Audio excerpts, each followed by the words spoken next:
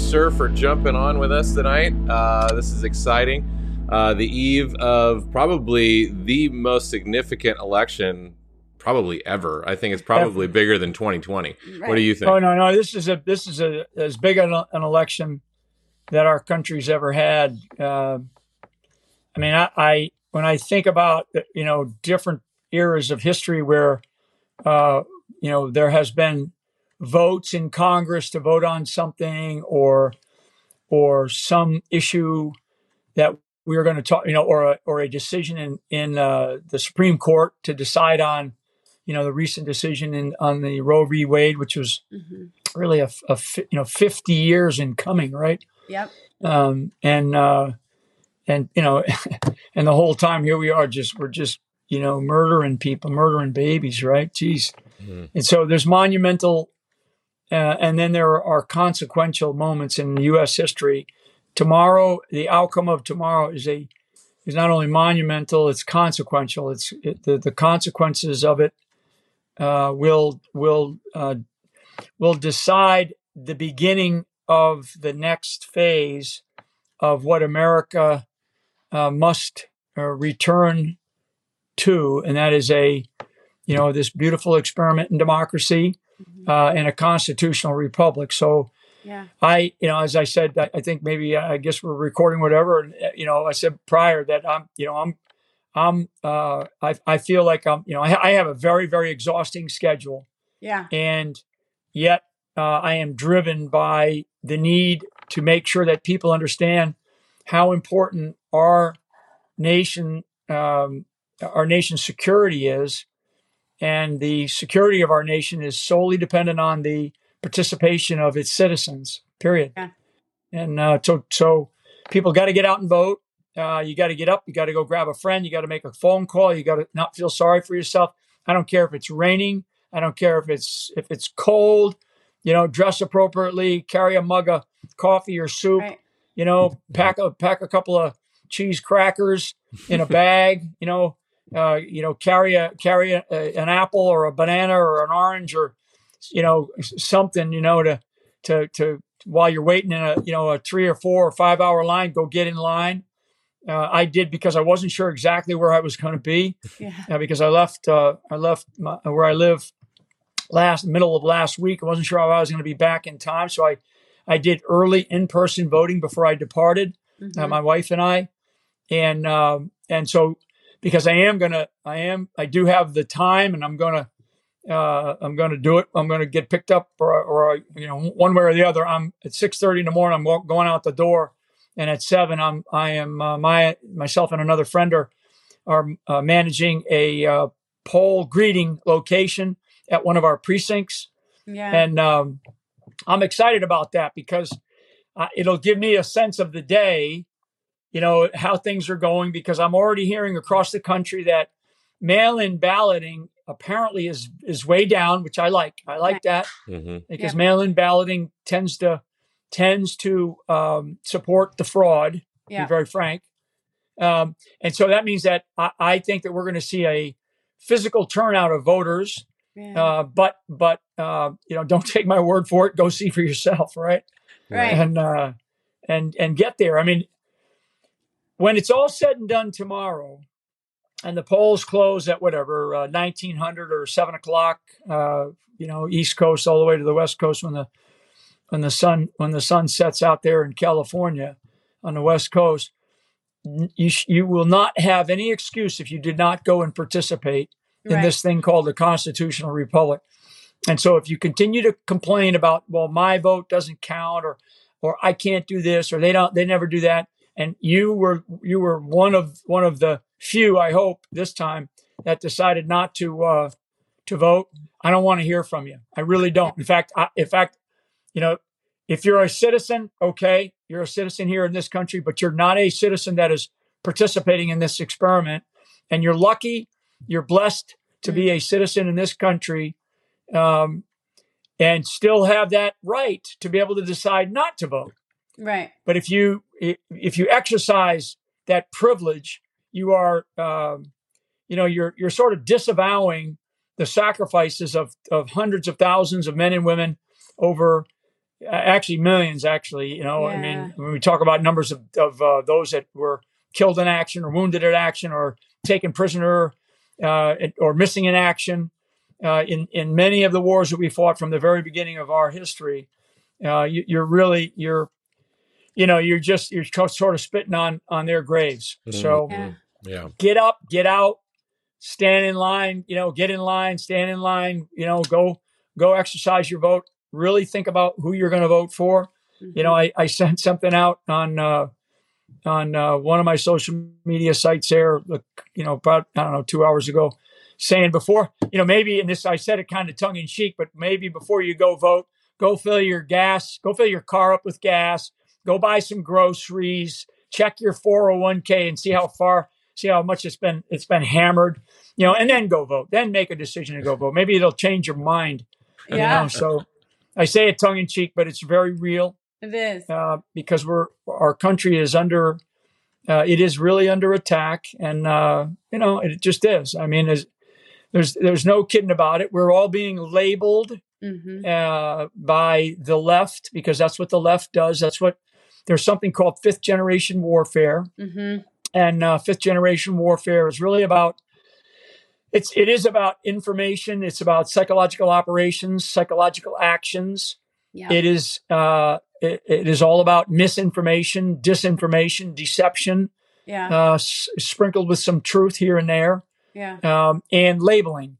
And all of that matters because the left, which has really been hijacked by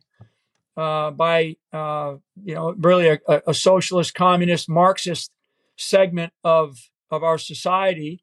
I mean, Black Lives Matter is led by a bunch of Marxists, right? Right. People that are in our government are avowed socialists. So we have a party, one of our big political parties in this country has been hijacked by the left, and so what they do is they label everybody, they attack everybody, and they call us names. And they have the media.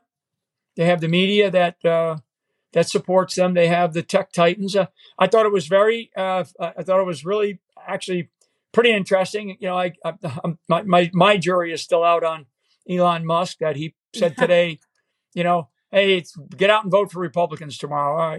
I'm like, great. I don't know if that'll move the bubble, but certainly can't hurt. So So just real quick, I know we only have a couple more minutes with you, but win or lose tomorrow, what do we need how do we need to position our minds moving forward? Because this is just one battle in the overall war, right? And so it's like we can't just, even if we win tomorrow, we can't just rest on our laurels, right? Right. Yeah. So we're going to win. And I think the numbers are going to be probably, and I'll just throw some out here that I think will be okay, that are reasonable. I do believe it, all things being fair and equal, right? We have a fair outcome, which still remains to be seen, but let's just assume that we'll have probably 40-ish, maybe 50 seats in the House of Representatives. We should win the Senate. I think we'll win the Senate by maybe one, maybe two. People like Masters, I think Don Bolduc up in New Hampshire, Laxalt out in Nevada, of course Herschel Walker, which has gotten a lot of play, and Dr. Oz up in Pennsylvania. So we'll be paying very close attention to them. I think that we have some very serious and very tough races with some of our state's governors. I mean, Ron DeSantis is not a shoo-in. Ron DeSantis people need to get out and vote in Florida, and vote for Ron DeSantis. I mean, Charlie Crist has run a good race, but and there's a couple of in Florida, you only really have to win about 8 to 10 counties. You don't got to win all 67. You just got to win 8 to 10 of them, and that's and Ron understands that. Mastriano up in Pennsylvania. I think Tudor Dixon up in Michigan. That's going to be a very tough one, as is Mastriano. Kerry Lake, I think she is going to win hands down. She should win hands down, but they're still showing polls that are neck and neck, which is crazy because And then I think other states races like secretaries of state, Marchant in Nevada for Secretary of State, Mark Fincham in Arizona. Those are really important.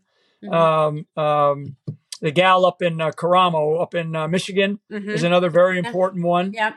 So those are three, and there's a couple of others that are out there that are really important. I think the secretaries of state races are some of the ones to watch, because all of those, at least those three, and I know that there's another one that I'm just slipping my mind right now, but they're all really, they're all about election security and election integrity, and their roles would be, of course, responsible for that, make them responsible for that. So they'll if they win, they're going to go ahead and look deep into this stuff, and we can still always go back and make sure that we examine what happened in 2020, because most of the American public, the most of the registered voters, most of those, in fact, like a high percentage, I think it's better than 70%. The last poll that I saw, they either didn't believe the last election was the true outcome, or partially didn't believe it. However the polling question went. Yeah. And so we can still look at that. Doesn't mean that,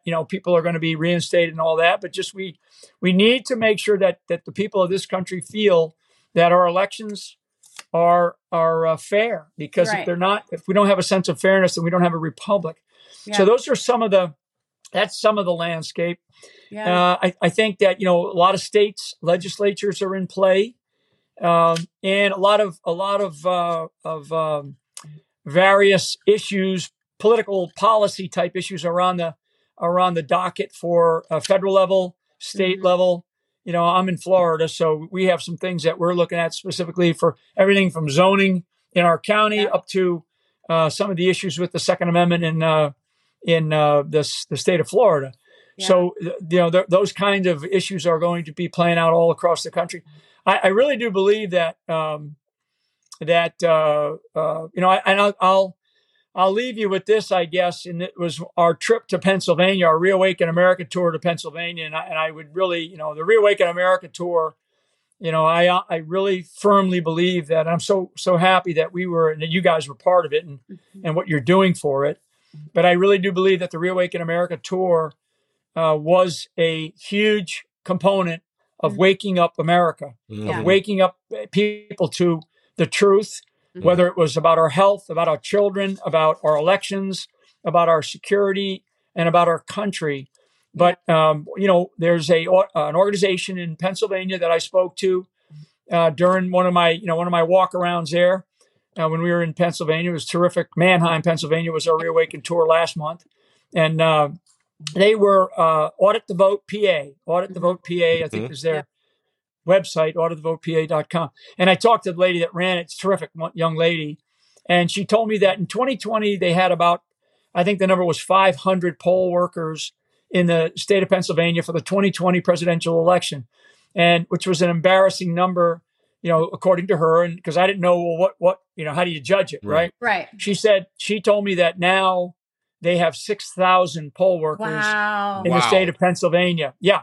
So that's the state of Pennsylvania. And, that's I haven't gone and dug into, into all the different states, but we're going to do an analysis, a post-election analysis.